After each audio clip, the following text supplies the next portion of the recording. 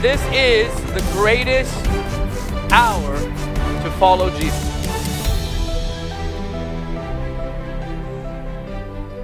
I want you to think about this in context of the day we're celebrating. Arise, O Lord, and let your enemies be scattered. Say amen. Let them flee before you. I'll read that again. It sounds like you're half alive. Arise, O Lord, and let your enemies be scattered. Let them flee before you.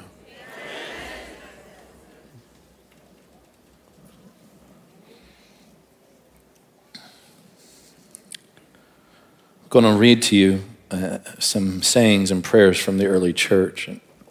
I feel the sense of the Lord already. Listen to this. Today Hades cries out, groaning, I should not have accepted the man born of Mary. He came and destroyed my power. He shattered the gates of brass. As God, he has raised the souls that I held captive. Glory to thy cross and resurrection, O Lord. Well, that's something.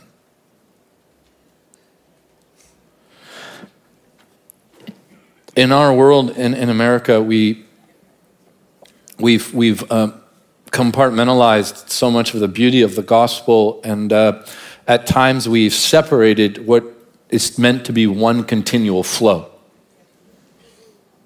So we make Good Friday the day where we celebrate the crucifixion, the death of the Lord. Kind of skip Saturday because we don't know what to do with it. And then we go from Good Friday, skip Saturday, straight to Resurrection Sunday. And we lose so much majesty regarding the truth of what Jesus has done and accomplished. Today I want to connect those dots. I want to, through the scriptures, give you vision by the Spirit for what Jesus did when he breathed his last, and what took place between that moment when he said it is finished and the moment that the ground vomited up the one it could not hold. I also would like to remind you of the scripture that says it was not possible that the grave hold him. And I want to talk about why that's the case. And why it's the case that the grave will not hold us. It's time we lose the fear of death. We have to lose the fear of death, because in the wake of losing the fear of death, we lose every other fear. And when we're afraid, we do dumb stuff.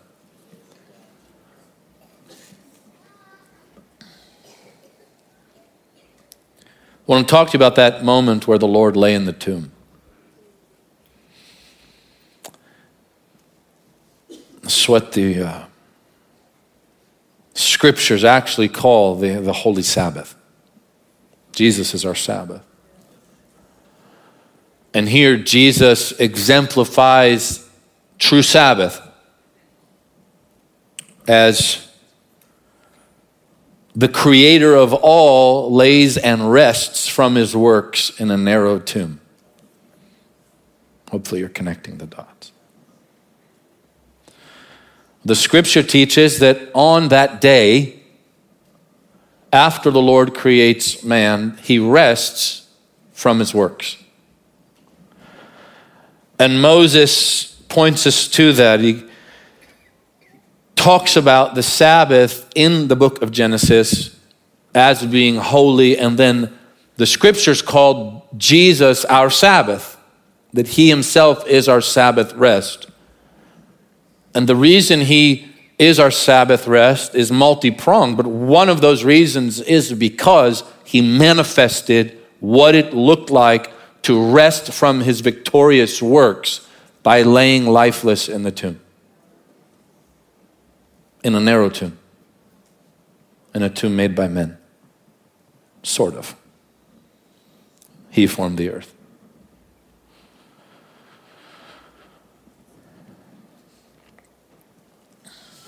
So that Saturday night is the day of rest, of which the only begotten Son rests from all his works.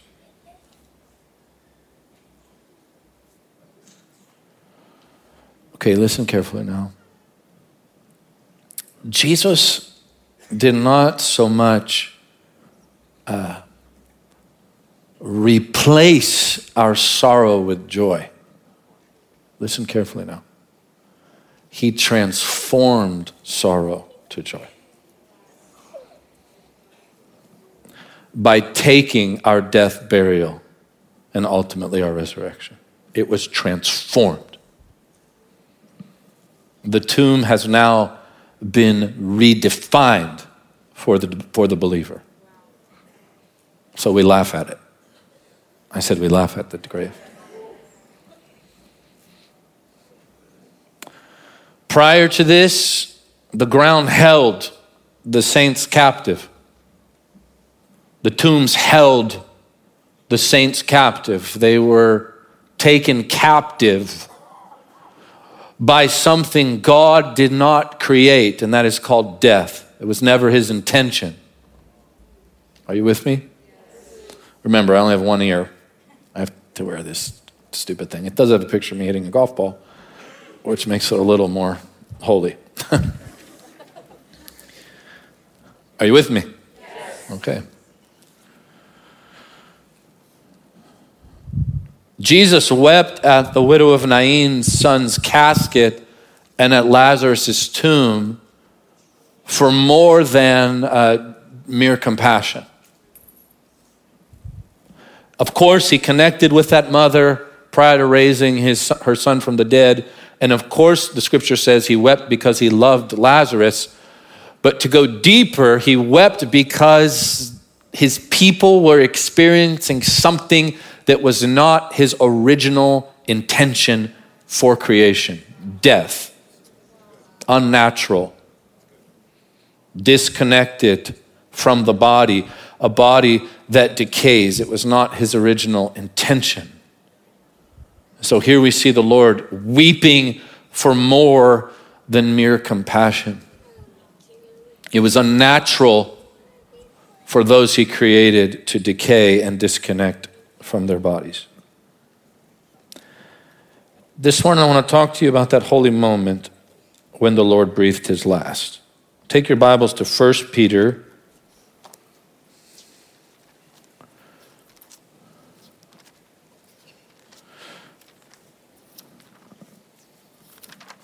And Luke, that's 2 books from 3 Peter.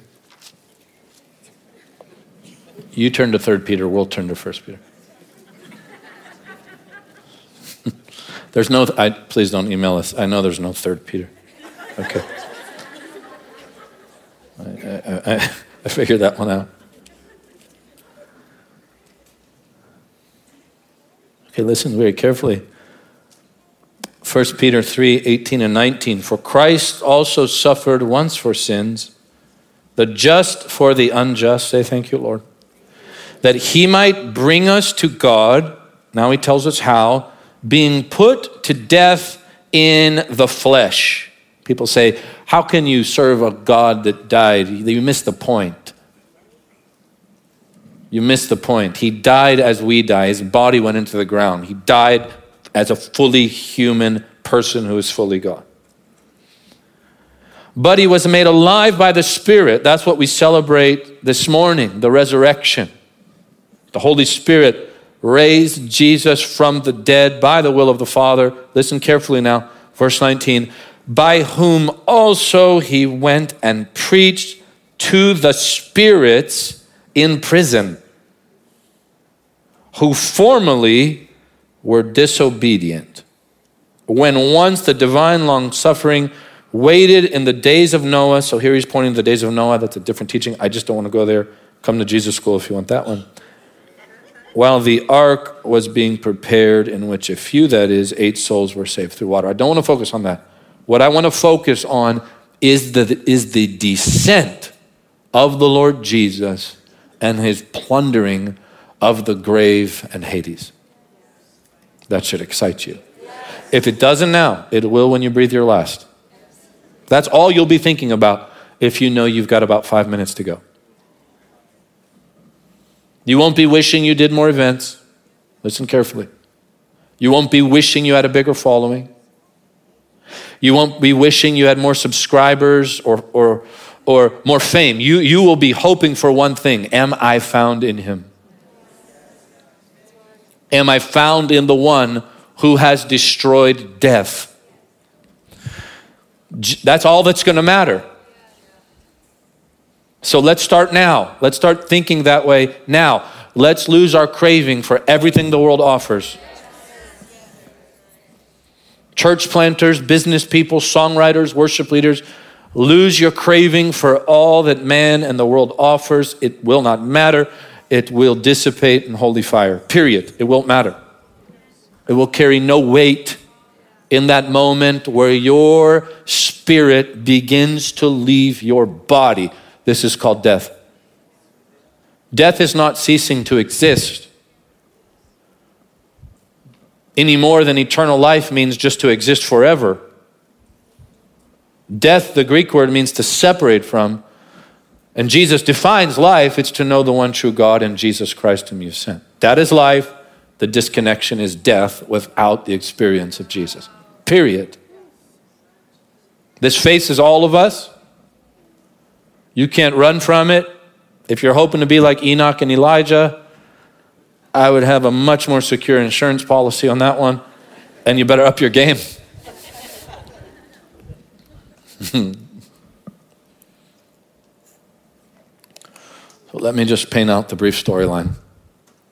Jesus comes as perfect God and perfect man, fulfills the law perfectly, takes our punishment because the law is perfect. It will not adjust. It will not move. It has nothing to do with our preference. The word of God is set in stone, and there is a doctrine called retribution that is spelled out in the book of Deuteronomy.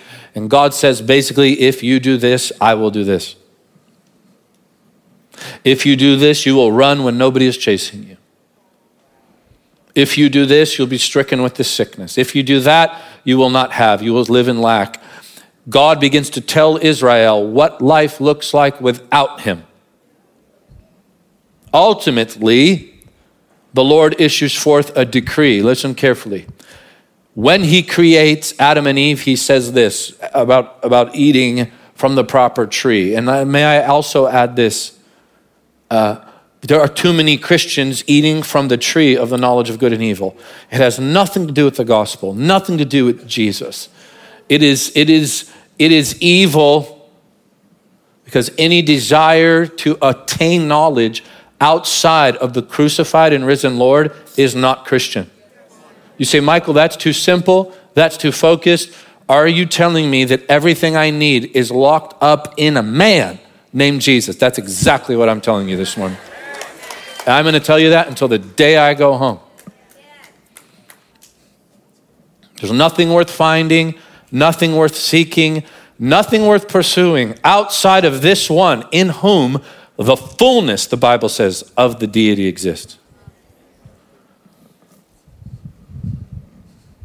Anything outside of him is fallen. Anything outside of him is temporal. Anything outside of him will burn and be no more. And so Jesus comes, fulfills the law, and out of love assumes our guilt. And we are guilty. We are guilty.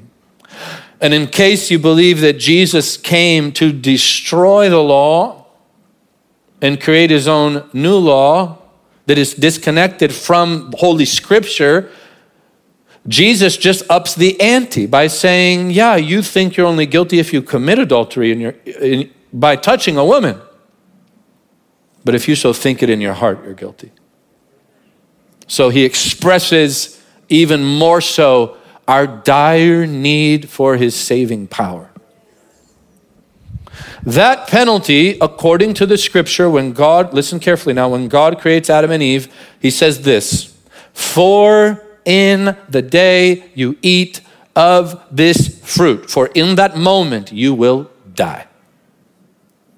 Not you will have a bad day. Not you will be discouraged. Not you will need a little pick-me-up. No. If in the day you eat, in the day you eat of it, you die. But here's the problem. Adam lives in his body, so to speak, in a way, for 900 years. His body didn't die first. His heart did. I'm going somewhere here. That internal death would ultimately lead to physical death. And now we have an issue. Corruption.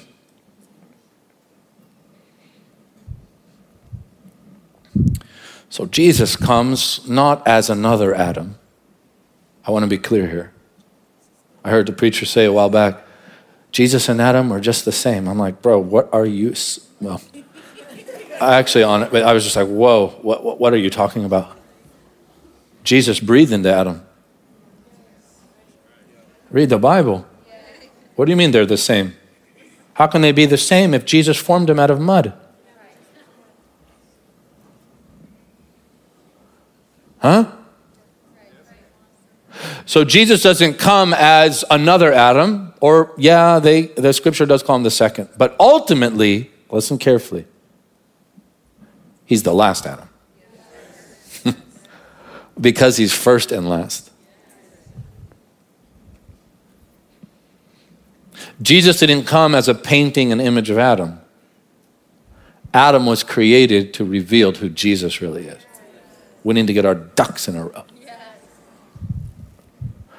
So this last Adam assumes our guilt, lives a perfect life, fulfills the law perfectly on all counts, and because of his love, even though he fulfills it, says, I'll take your guilt. Assumes it in his flesh. This manifests by his punishment. And so he is beaten because he is assuming our guilt. And he is nailed to the tree. Not just to fulfill a debt. No, he's not a lawyer alone. He is an advocate. But he's not a lawyer as we know it. He's a bridegroom. He is the only bridegroom who comes to die for his harlot wife. Oh yeah, someone got it.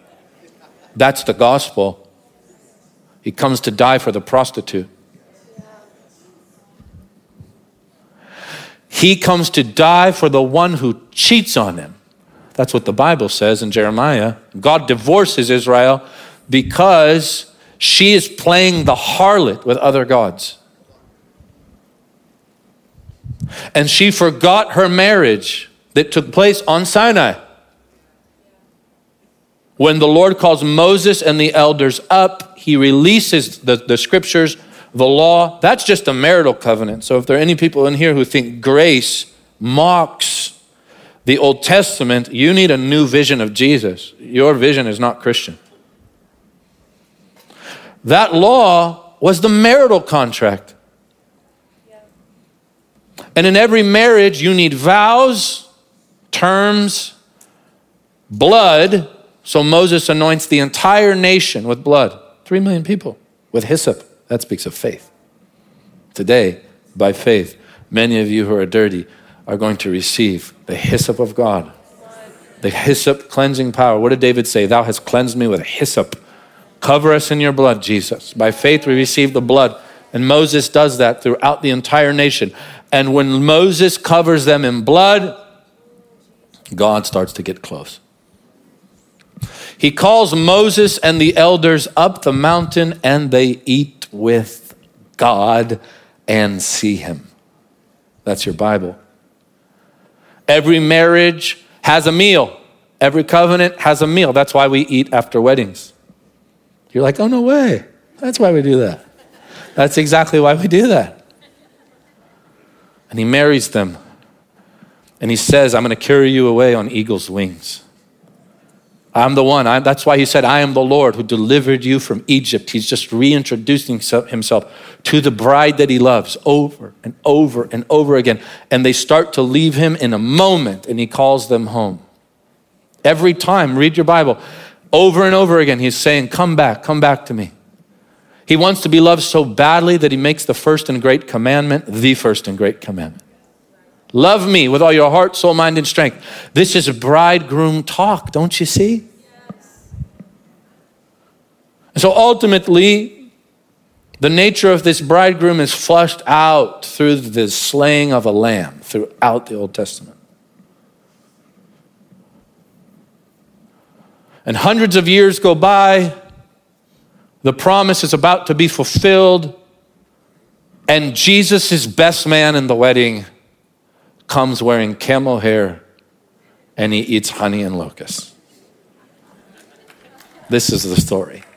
Oh, this is the story. Isn't it a great story? Is there any other story worth telling or singing?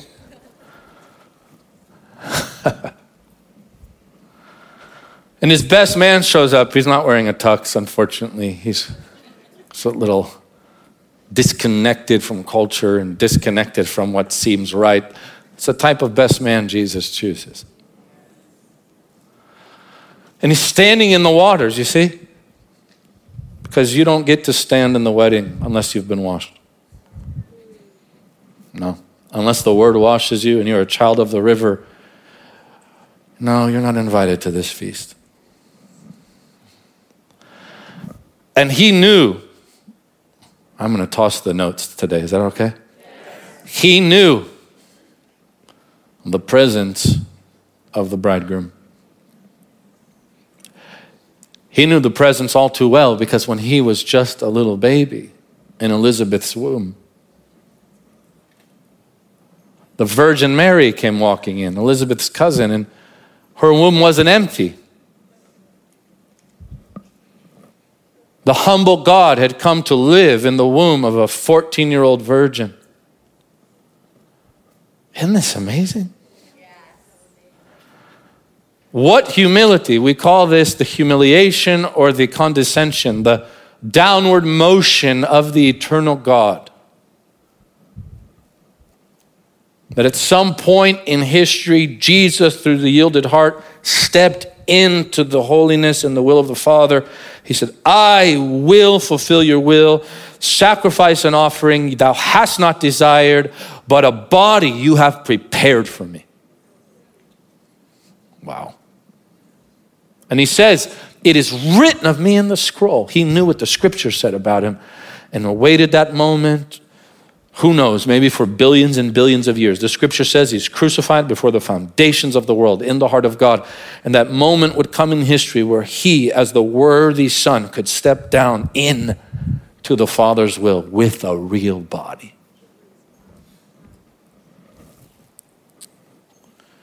This is that downward motion that speaks of humility. Track with me. This is the God of the heavens. Because remember, in the beginning was the Word. This is the proper progression. John is saying there in his gospel, look, let me get something real clear with you. He is not just a man. I'm going to use the term in the beginning so that I can tell you he is the God of Genesis.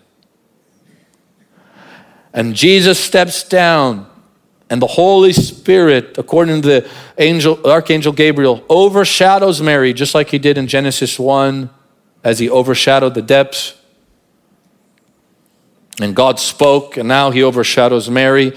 And listen carefully, and the living, breathing, speaking of God arrives in the womb of a pure little virgin. For in the beginning, a woman came into agreement with the serpent, but not with this little Jewish virgin. God is so wise. That's why the Bible says, had they known, they would have never crucified the Lord of glory. They didn't know what they were getting into with such lowly wisdom. But this little virgin didn't say, eat the fruit. Her answer was different. According to thy will, let it be done unto me. It's the opposite of Eve's heart and cry. And God takes that womb and inhabits her without killing her. We serve a loving God who knows our frame, the Bible says. And Jesus comes and is in the womb of Mary, and John's in the womb of his mother, Elizabeth. And the moment that little baby comes in Mary's womb, John starts jumping around. Right? Is that what your Bible says? And Elizabeth says, the moment you walked in, at the sound of your voice, my baby leapt within me. If you want hearts to leap by the Spirit, just bring Jesus with you. That's why your heart's leaping right now. Mine is. I don't know if I'm all alone, but I'm really happy right now. Anybody else happy this morning?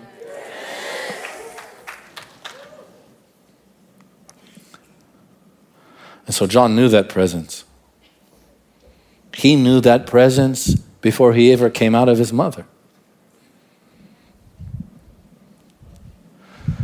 And then God calls John in the spirit and power of Elijah, and he starts washing people.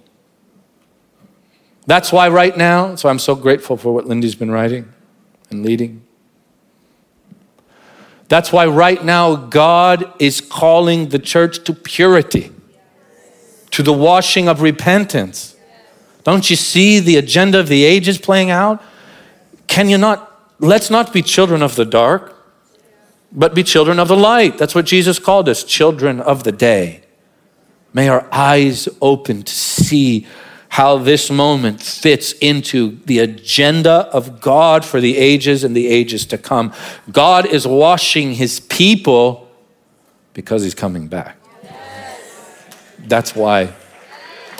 And a wedding is coming.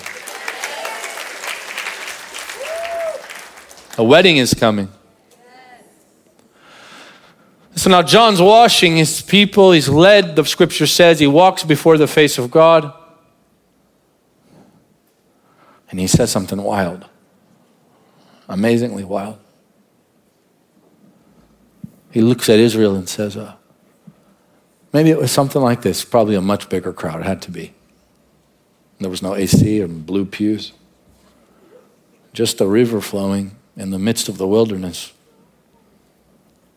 Sounds a lot like today. And John looks out over that crowd and he says, oh, this one gets me. There's one standing among you. I baptize you with water unto repentance, but there's somebody out there.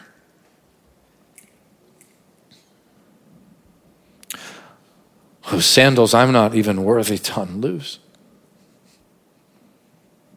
He will baptize you in the Holy Spirit and fire. What John was saying is, I can't see him yet.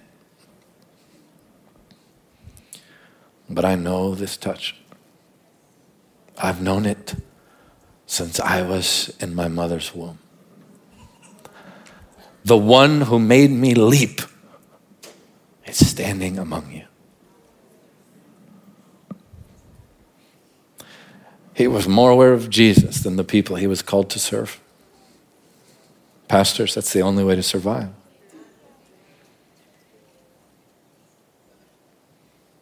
Are you listening? How many of you are visiting pastors this morning? Youth leaders, pastors, ministers, missionaries. Raise your hand if you're giving your life to that fivefold work. The only way to survive this thing is to love Jesus more than the people. And in doing so, you will love people well.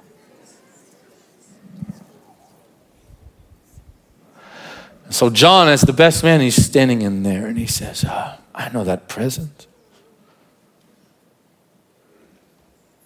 I knew it as an embryo and I've known it my whole life. That's how I survived this desert. If I'm faithful with his touch, Soon I'll see him. Did you hear that? No, half of you did. If I'm faithful with the sense of his touch, soon my eyes will open.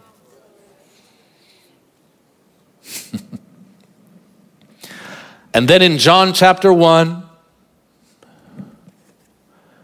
the one he'd been sensing comes walking up to him.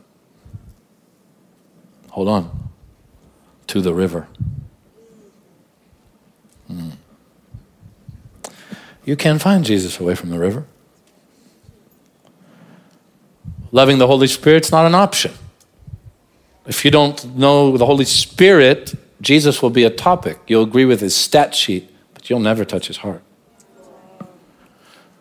You can't just love his stat sheet and meet the bridegroom. And so now the one who's been cheated on by his own people, who chose idols over and over and over and over again, finally a divorce is issued.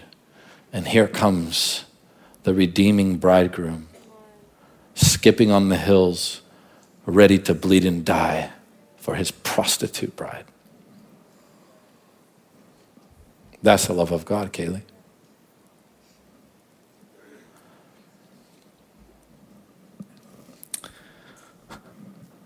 And John there, standing in the water, sees the one he loved coming toward the water. After all, the word Moses means him who is drawn from the water.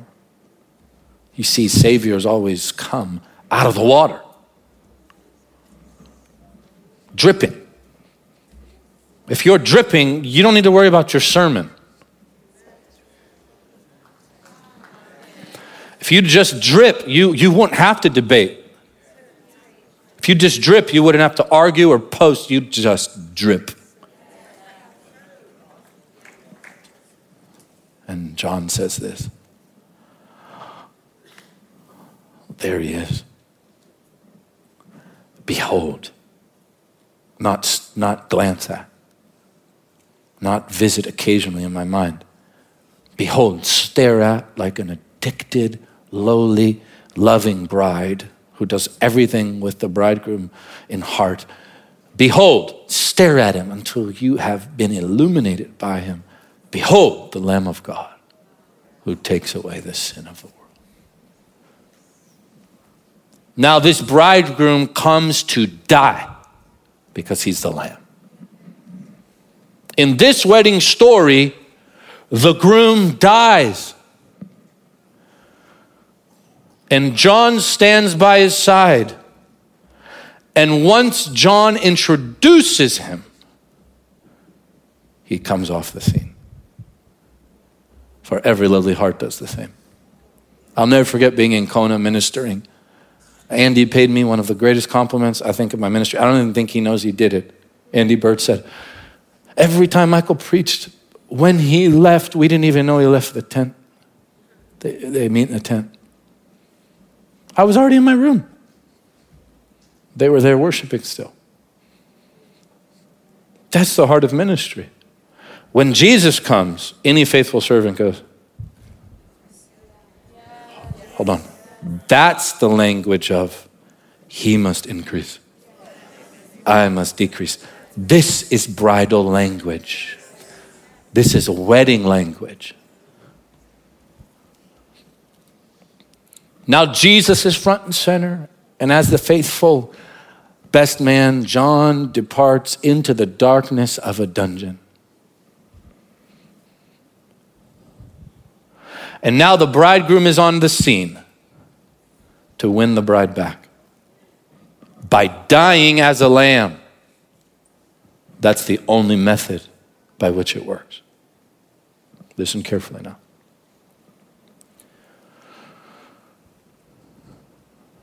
This is that downward motion from heaven to earth. As Jesus is born, he runs for his life. Mary and Joseph take him to Egypt. That speaks of him coming to rid the world of its power over us. He lives a perfect life, a holy life, reveals the Father perfectly, by the way. There is no message of the love of the Father or God being a good father unless you know the gospel. It makes no sense. All it does is basically erect the theology that God is into everything we put our hand to. No. God is into us dying. That's what God is into. That's what the psalmist writes. Thou takest away their breath, and then thou createst them. Do you want God's will to happen in your life? Die to your preference. Die to what you want. Die to what you want to do. Die to your assignment. Die to what you think you're called to do. Die to where you want to live, how you want to live, and who you want to live with.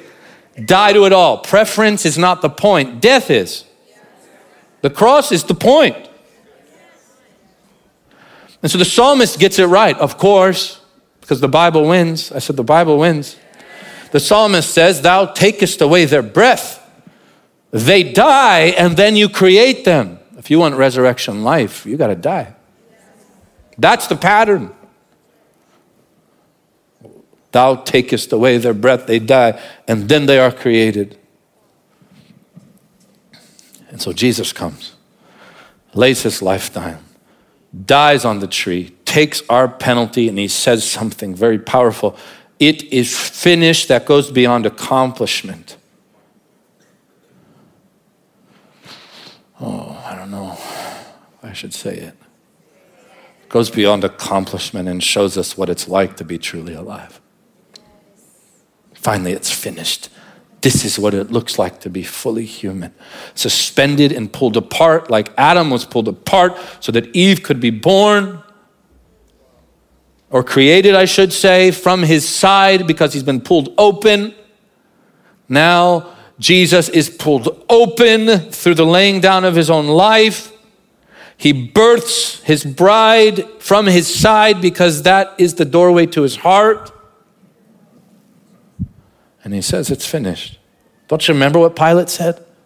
Behold the man.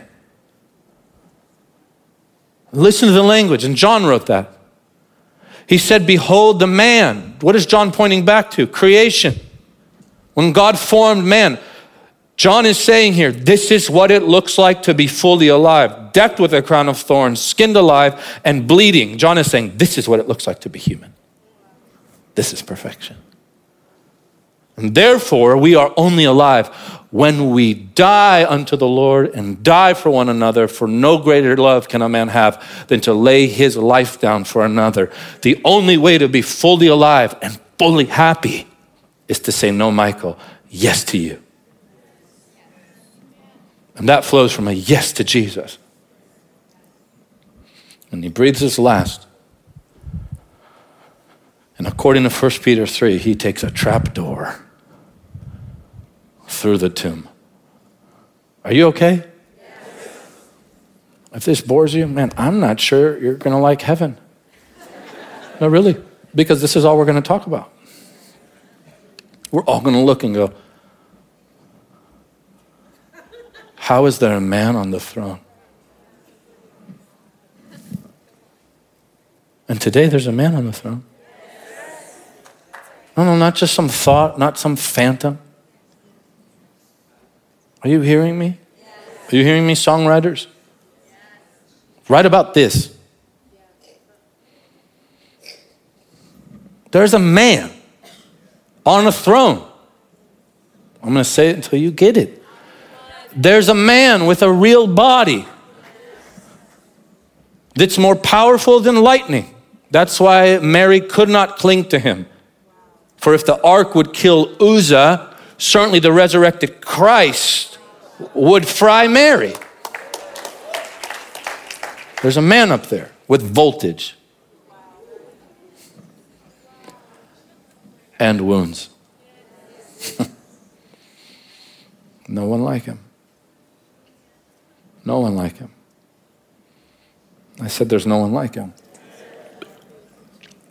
He takes that trap door through the grave and he's like, I know what I'm going to do with this. I'm not going to remove the grave. I'm going to transform it. And prior to this moment of me saying it's finished and me breathing my last, prior to this, that was a tomb.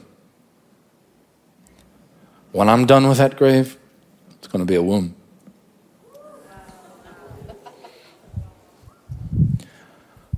I'm going to take it and transform it, not replace it by not experiencing it. So that's what we want to do. We just want a quick swap. Jesus didn't do that. He said, I will assume it. I will lay in it. I will take on humanity. I will breathe. I will die. I will suffer. I will lay in it as the eternal Sabbath. But when I'm done with it, I'm going to rewrite its capabilities.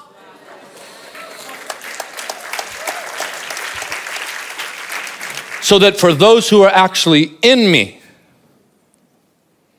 this tomb will be a womb that births them into the eternal kingdom. Wow.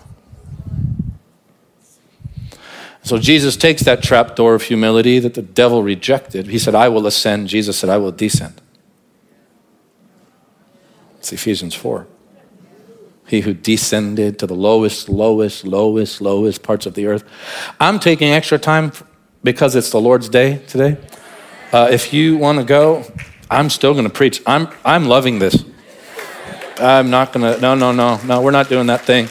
You need the fasting anyways. I am blessing you with intermittent fasting right now.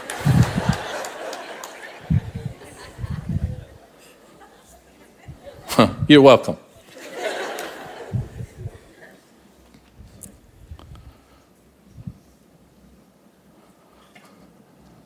So through humility, not as the one who says, I will ascend, I will take the hill of the north, I will be like the Most High. Jesus says, Father, I want to be like them. I will take the grave. I will take the lowest parts of the earth. I will go down. And when he does, Psalm 24 takes place. And this is what Psalm 24 says. Open up, ye everlasting doors. And let the King of glory come in. Oh, I want to slap someone. Maybe a visitor. That's how we greet you here. Open up, ye everlasting doors. Be lifted up, ye ancient gates. There's a reason you need to be lifted up. The King of glory is coming in. Jesus climbed down into the underworld, the abode of the dead, looking for his friend Adam. And Adam's entire race,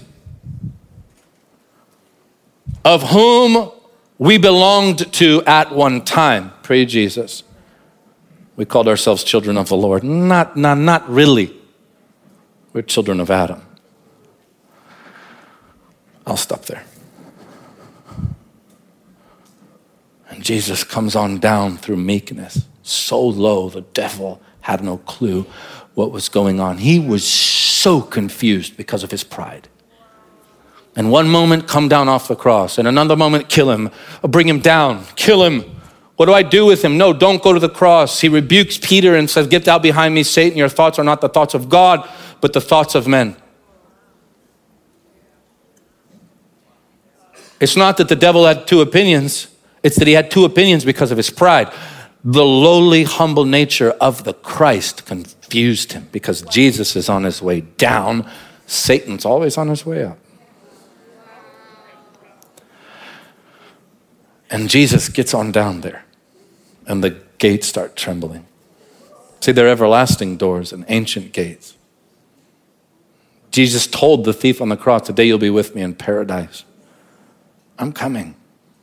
I'll see you there. But when I get there, I've got something to do. While my body is resting in Sabbath, I am coming down there to do work. And that word preached is not to get them saved. That word preached in the Greek means announcement and declaration. In other words, you should not have received the Son of the Virgin, for he has come to destroy you with his resplendent majesty. And the devil was flogged and embarrassed, just like Pharaoh was flogged and embarrassed through the plagues God sent to Egypt. Oh, my heart's burning. I could take your cello and throw it like a javelin into that wall. You'd love to see that, wouldn't you? Ooh. I know maybe you're used to churches where you can just slide on in and slide on out. This will never be that. If the Holy Ghost is moving, we're here. We're addicted ones. We're dead ones. And the only reason you should trust us is because you don't lead us. You're like, what is this guy doing? Trying to shrink the church? Maybe. It does sound like the nature of God to prune it. Oh, I'm happy.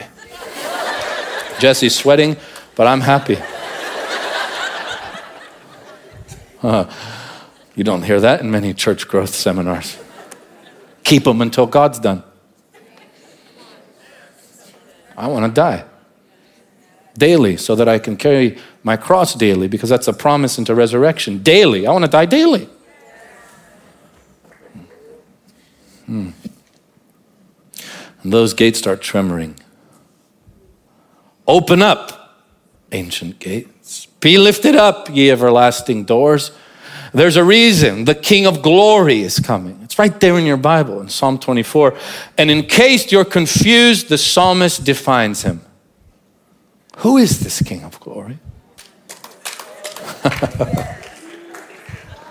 Who is he that's making the underworld tremble? Why is the grave nauseous? Don't you remember Jonah was vomited up by the whale? You want a sign, huh? You want feathers to fly out of my forehead and gold dust to shoot out of my nostrils? I have a better sign for you. It's called the resurrection of Jesus. That's what Jesus said. That's what he said. Your generation seeks a sign. No, you're evil because you seek a sign. You can't see God standing in front of you. I've got a sign for you, the sign of Jonah. That's what I'm talking about. And like a nervous, nauseous stomach, like you're leading the masters on Amen Corner by one, the underworld started to tremor. The gates started to shake.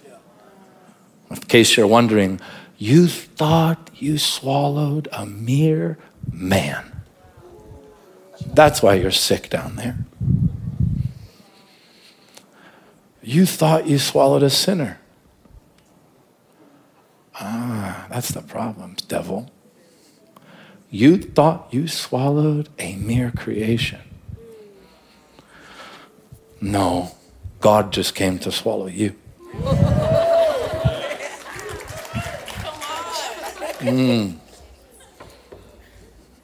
You thought you'd contain him. And now you're about to vomit him up.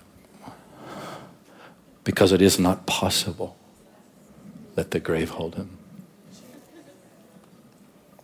I don't know why he stayed for 3 days. I do know he took captivity captive, those who are captive down there by the grave in the underworld. He said, I'm going to be your captor now. The bonds will not be gates. The bonds will be blood and love. And since I am the God who always leads a parade, boys, Jeremiah, Zechariah, Isaiah, David, the thief on the cross, man, you got in just in time. Meet Jeremiah. And get behind me in a single file line. I got an idea. You tired of it down here? You tired of being bound?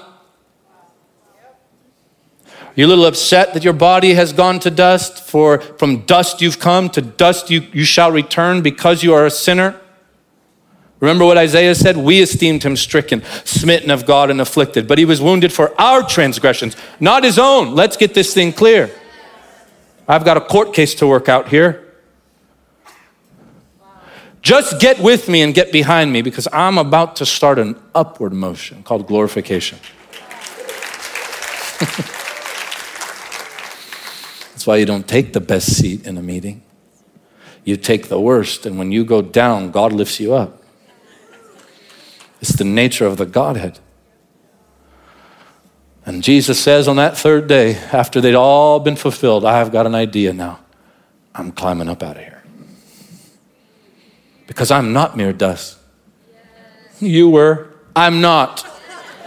And I cannot see my body corrode, because a promise has come to me through the psalmist thou will not allow your Holy One to see corruption.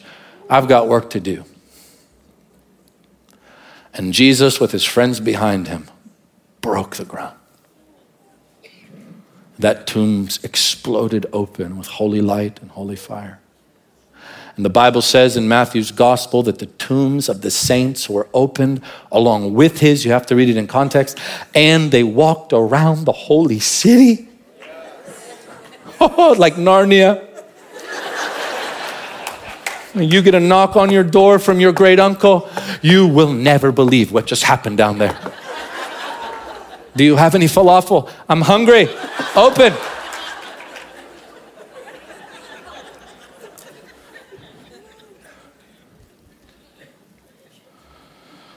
And in that moment,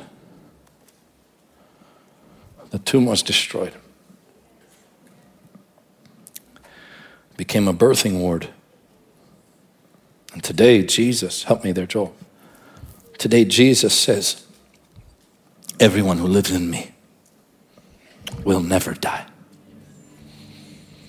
Did you hear what I just said? Everyone who lives in me, if you get up into the one who went up and destroyed the boundaries of death with himself by pouring himself into the grave, he exploded the grave and destroyed the grave. If you get into him, he says, he who lives in me will never die. Never die. No, we don't die, we sleep. We're not the dying ones. We die to ourselves, but we sleep, we rest. And the scripture says, sorrow not as those who have no hope. For on that last day, the trump will sound. And when Jesus comes back, the Bible says, we shall meet him in the air and we shall be like him. And forever this will be with the Lord.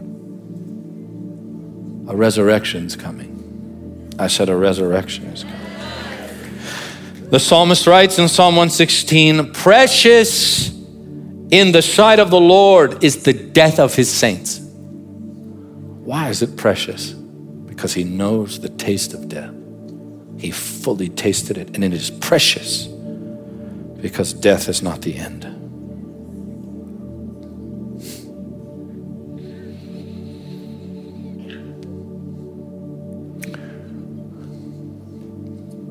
And the early church declared this hymn. Listen carefully, with every eye closed, every head bowed.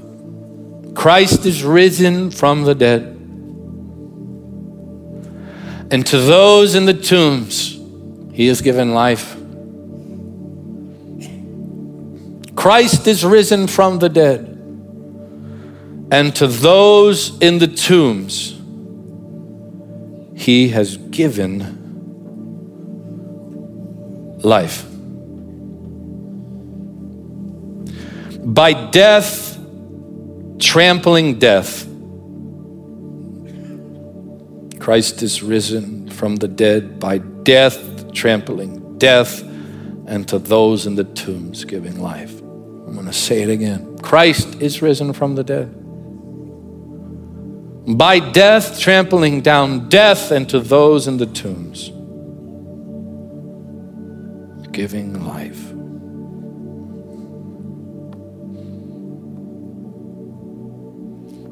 When thou descended unto death, O life immortal, you slayed Hades with the lightning of thy divinity. And when you raised the dead out of the uttermost depths, all the hosts of heaven cried out, O life giver, Christ our God, glory be to thee. To get daily teaching from Michael and to follow our event schedule around the world, please follow us on Facebook, Twitter, and Instagram. Be sure to subscribe to the Jesus Image TV YouTube channel as well. By partnering with Jesus Image, you will help us take the saving and healing power of Jesus to the world. Your giving changes lives forever.